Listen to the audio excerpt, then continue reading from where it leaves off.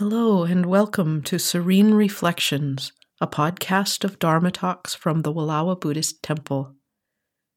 I am Reverend Clairissa Beatty, a Zen monk and Buddhist priest from the mountains of Northeast Oregon, where we practice contemplative meditation, the Chan of Bodhidharma, the Zen of Dogen, the Serene Reflection meditation of Reverend Master G.U. Kennett. You are invited to let yourself grow naturally still, to let go of the world for a while. Join us in listening in sound, in listening in stillness, turning within to listen from the heart that seeks the way.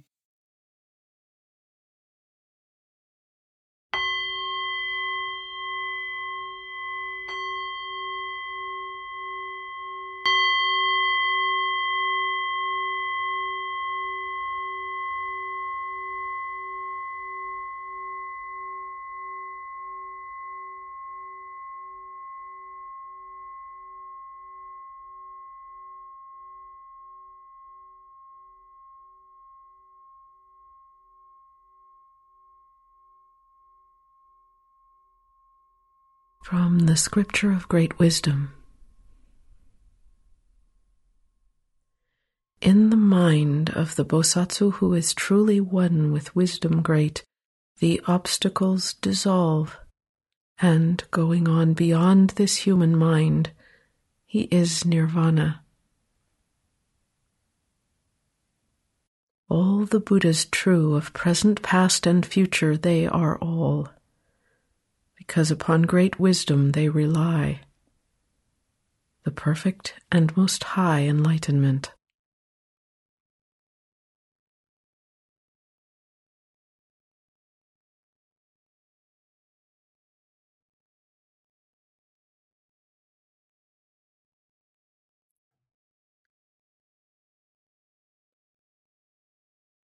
How do I decide when faced with a hard choice?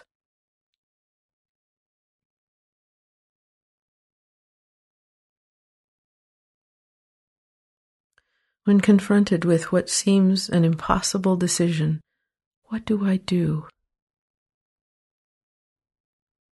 How do I find my way when I'm between a rock and a hard place?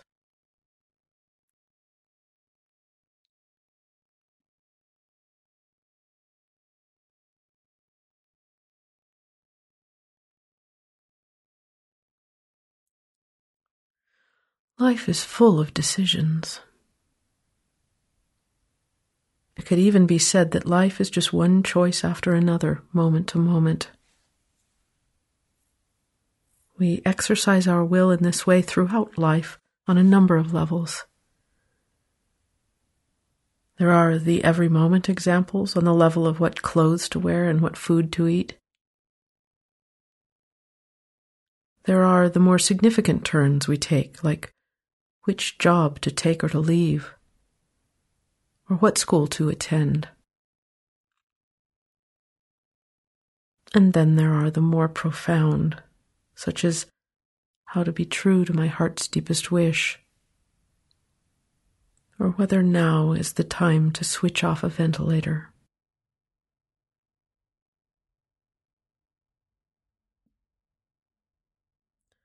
When the way ahead is rough, however you choose to go, when there's just no way around it but to go through it, it really helps to go forward with eyes open. Eyes open means that I see clearly what is and respond as needed. Eyes open means factoring in the unexpected and unknown, while still doing what needs to be done.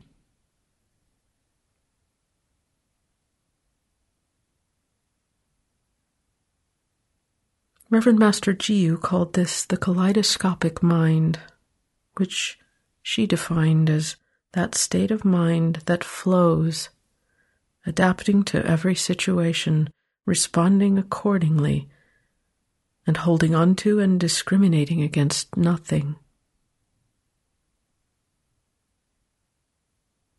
This definition of hers is far from what she called magical thinking, when the mind tosses up exactly what I want to hear, out of habit or for my personal comfort, and I delude myself. When I latch on to whatever advice seems to align with my preferences. When the mind suggests it was meant to be, or there's just no way out of it, or some similar convenient way to convince myself of an imagined reality.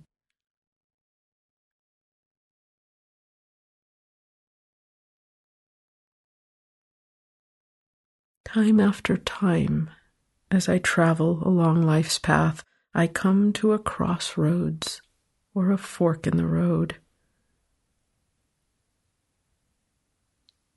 What do I do at such times? In Buddhism, our intention is to live in such a way as to cease from doing harm. Yet the truth of karmic consequence is such that with any selection I make, whatever I decide, there may be an outcome which involves suffering.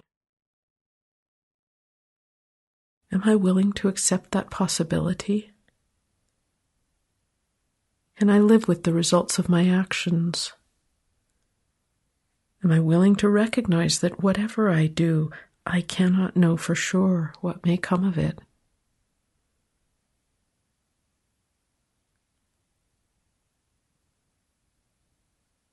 Stark as this may seem, the alternative to all acceptance may be much worse. Consider the consequences of pretending it isn't so, of fooling myself that it isn't what it is. When faced with a decision, it can seem obvious that I must now go either left or right, straight ahead or not move. Rarely, in fact, is this the whole truth. And even when my choice really is either or, when I'm darned if I do and darned if I don't, always it is up to me as to how I proceed within the conditions which present themselves. Even when I can't change conditions, I can choose how I face them.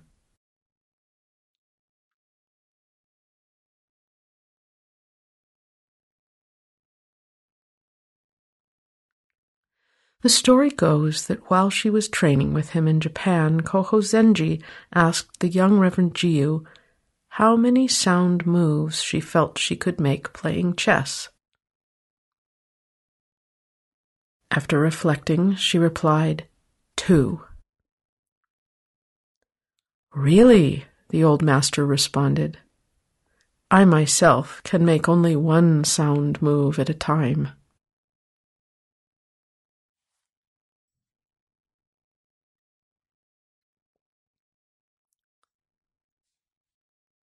When facing a quandary, it can help to see a decision more as a deciding process than as a single choice point. Deciding rather than making a decision. Engaging with this process can require a great deal of honesty. It asks that I be fully present in each moment and radically honest with myself inside. That I not try to hide from unpleasant truths, even when they make me squirm. The process of wise discernment asks of me an openness. Openness to possibility, to the unfamiliar. Openness to acceptance of what is, whatever it is.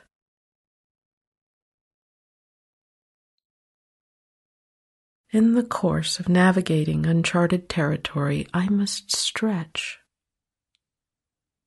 When picking a path where the known is exceeded, it helps to take refuge in something bigger than myself.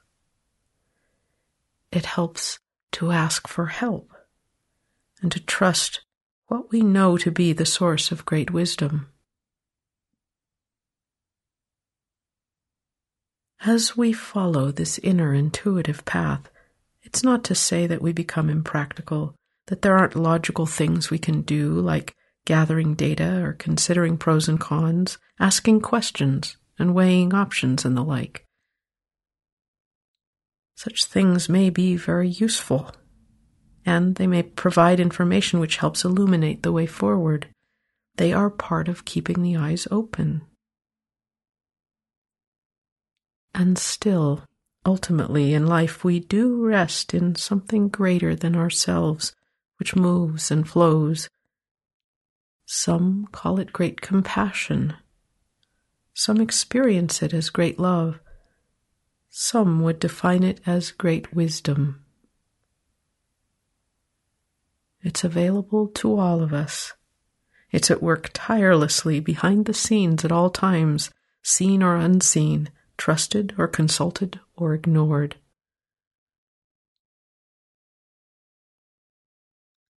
When a difficult choice looms before me, do I see it as an obstacle, a challenge, a burden? Do I wake dreading the day? Do I meet what's next with wonder? For some, just moving through the landscape of living can seem perilous. For others, living is a piece of cake. And for some, life is a grand adventure. What is my approach?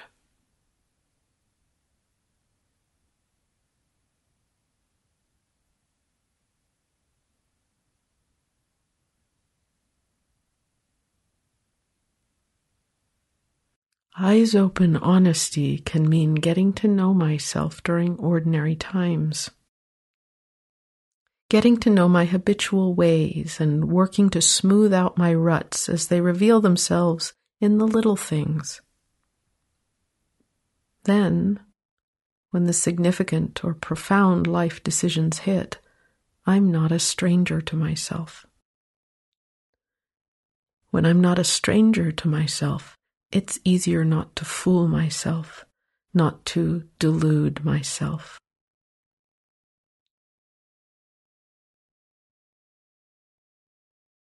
The brain, bless it, the brain offers solutions. It's what it does on all its many levels.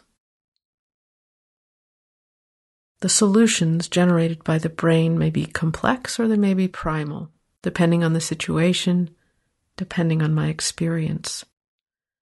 Brain-based responses tend to see everything as a problem to solve, and to work first towards self-preservation, which is only natural.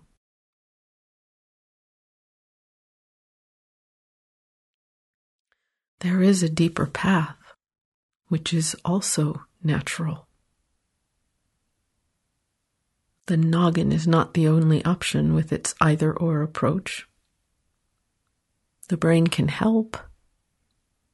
It's a wonderful, efficient processor generally, just as the emotions can help, as how I feel about what's before me is an important indicator of the terrain I'm facing. Also, listening to the body is vital, as it has a somatic wisdom all its own to offer in the equation. But all these factors alone aren't the only ones available. Intelligence, emotion, and physical senses. There is so much more to be drawn on as I move through the process of deciding. There is the third position, the seeing that is beyond the opposites, the inner eye which opens to endless kaleidoscopic possibility.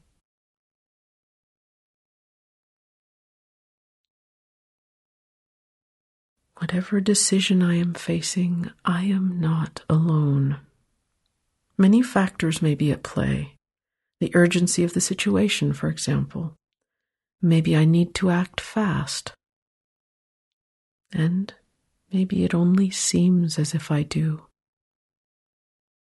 Maybe I have the bigger picture. And maybe there's a part of the bigger picture that I'm missing. Whatever the circumstances, within their unfolding, it can help to recall my inherent knowledge that the universe is bigger than me, that it is benevolent, and that I can take refuge.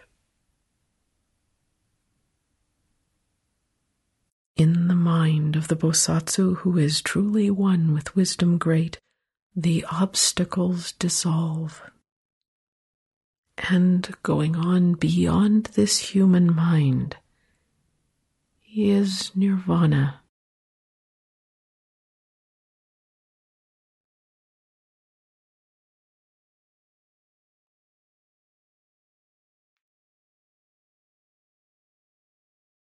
What does it mean to take refuge? The word refuge implies protection from onslaught. When we say refuge in Buddhism, it refers to the three refuges of Buddha, Dharma, and Sangha. Taking refuge in Buddhism means my willingness to turn my heart around, to turn my heart towards something more expansive than my small self. Buddha means wise one or awakened one. It is the historical Buddha, and also the cosmic Buddha, and also the Buddha nature directly accessible within each of us. Dharma means the wisdom of the Buddha's teaching, and Sangha means the collective wisdom of those who turn to the teaching for refuge.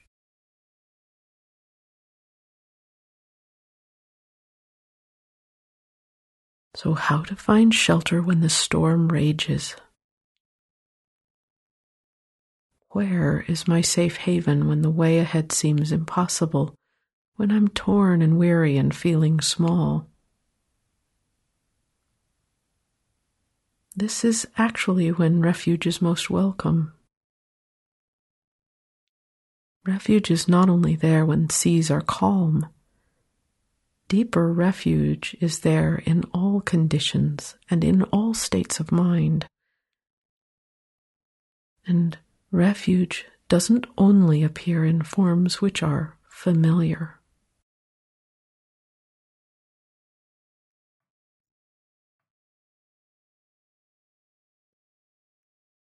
Faced with an imminent choice to make, it may be of help to step back for a space. Take a walk. Step out of the intensity of circumstances, if only for a bathroom break. Maybe take time out and go away for a while if that's possible. Some choices have an urgency about them, and I may ask, is this really urgent? Can it wait an hour, a day, a week? This delay may offer valuable perspective, allowing rough seas to calm. However, delay is not always possible and not always wise. What to do when it's time or past time to make the call, to push the send button, to tip the scale? How to leap beyond the fear of making a mistake or making the wrong decision.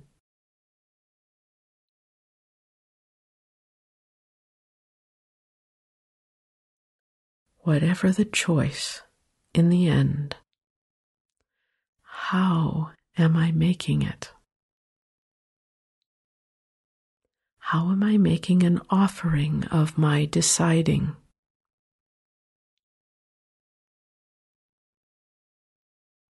Doing the best I can, opening as best I can to what is good to do to the best of my ability, acknowledging my humanity.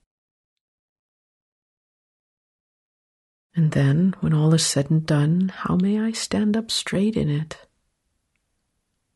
If I've left a mess, how may I best clean it up?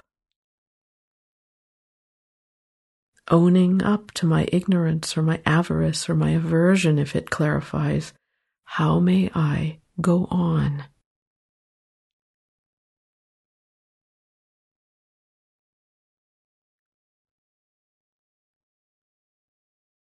All the Buddhas true of present, past, and future, they are all, because upon great wisdom they rely,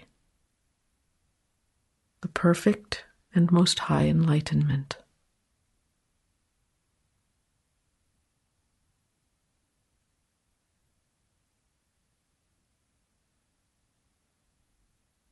Seeing the Buddha in all things is helped by looking for the Buddha in all things. This is the teaching in some Buddhist temples of thousands of Buddha images lining the temple walls. This means, look, Buddha is everywhere. When a choice is down to me, deciding involves trusting my own Buddha nature. When a choice is shared, deciding involves also trusting the Buddha nature of others.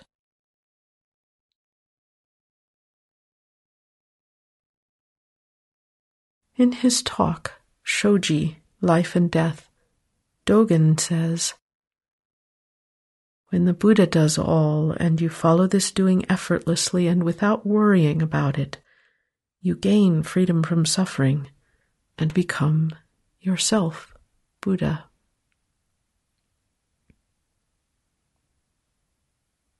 Dogen's words are not pointing to a blind white-knuckled trust or a magical alchemy.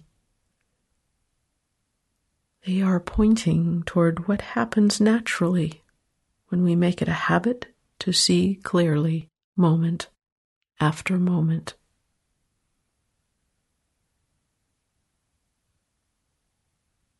The scripture of great wisdom points toward wisdom, the deepest wisdom of the heart that is beyond discriminative thought.